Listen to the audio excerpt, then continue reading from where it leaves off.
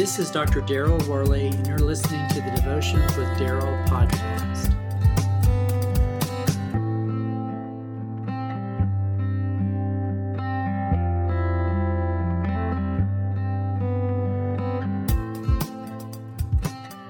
I don't think I have ever used the phrase, "my heart exults," and rarely have I ever said that my heart rejoices.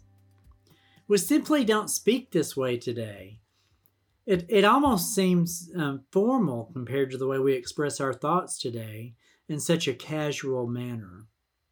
We also don't tend to express our joy as much as we lean on our distress, saying, "I'm discouraged, depressed, defeated, downcast." Every one of these words expresses that our hearts are not exalted.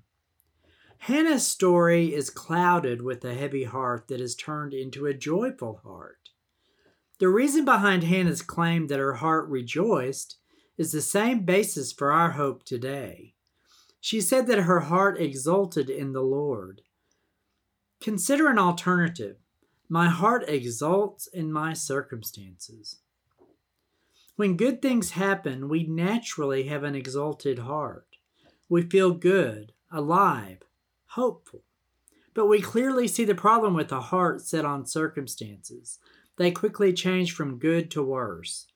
If the basis of our joy and hope is found in circumstances, then our heart fluctuates along with them. Recall that Hannah had felt angry, resentful, and even despondent. She was barren, with little hope for this to change. Yet she got up the next day after praying and worshiped the Lord. Is it possible to rejoice in the Lord when circumstances are unfavorable? Yes, it is, if the exultation is actually in the Lord and not in the circumstances. Then Hannah prayed and said, "My heart rejoices in the Lord. On the Lord my horn is lifted high. My mouth boasts over my enemies, for I delight in your deliverance." That's 1 Samuel chapter 2, verse 1. Hannah understands in this verse that unlike our circumstances, the Lord does not change. He's not fleeting. His character is steady and consistent.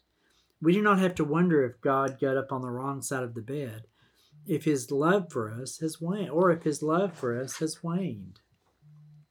He's faithful to his promises and committed to accomplishing the salvation of his people. He's at work to finish the good work that he started in our lives. It's not wrong to feel discouraged or depressed when life takes a hard turn, but we don't have to wait until our circumstances change to find joy in any situation. Our hearts should exult in the Lord, for he never changes.